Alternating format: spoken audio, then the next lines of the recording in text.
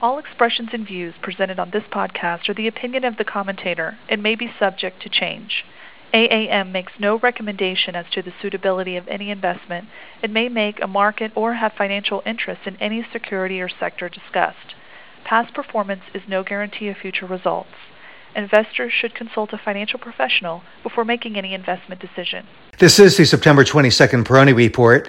While yesterday's 400-point reversal was not conclusive, it was encouraging and led by the technology momentum stocks and certain other of the momentum category leaders. So to that extent, it was good to see that there was some buying, especially as the market dipped down into my earlier indicated support range between 27,000 and 26,750. In fact, the Dow dipped just below that 26,750 level before it did mount that reversal. So I think that what's important now is to see some real follow-through, and that follow-through should be not just the momentum stocks, but other areas as well, but certainly to see the leadership in technology and certain other of the leadership categories yesterday was good. We did see some of the traditional cyclicals faltering, and again, because of all of the news over the weekend, not terribly surprising to see that reaction. But all told, considering what all of the news amounted to, it was a lot for investors to digest. So the fact that the market finished moderately lower and that it did reverse course during the session, I thought was an important positive result. It's not to say, again, that we are out of the woods. I don't think that we are.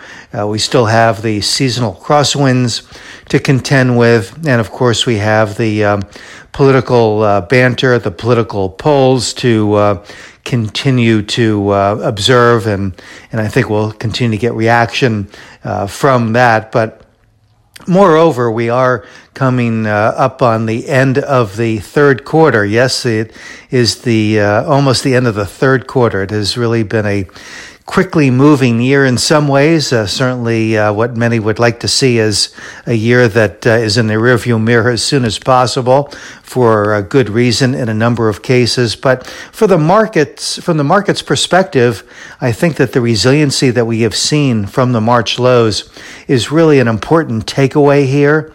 And while we are seeing the volatility that September often brings, it is not extraordinary volatility. And given the extent of the gains that we have seen in the momentum leaders, in the major market indices, the back and fill that we are seeing, at least so far, is certainly well within bounds and not violating important support levels.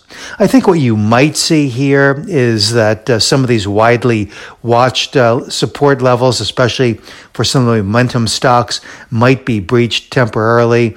There's been commentary about how one of the momentum leaders in technology moved down 20%, so it was in a bear market. I mean, how many times have we seen this where the stock, a leadership stock, or the a major market index moves right down to the 20% bear market criteria and then reverses course. And so this is not something that I would really rest my hat on.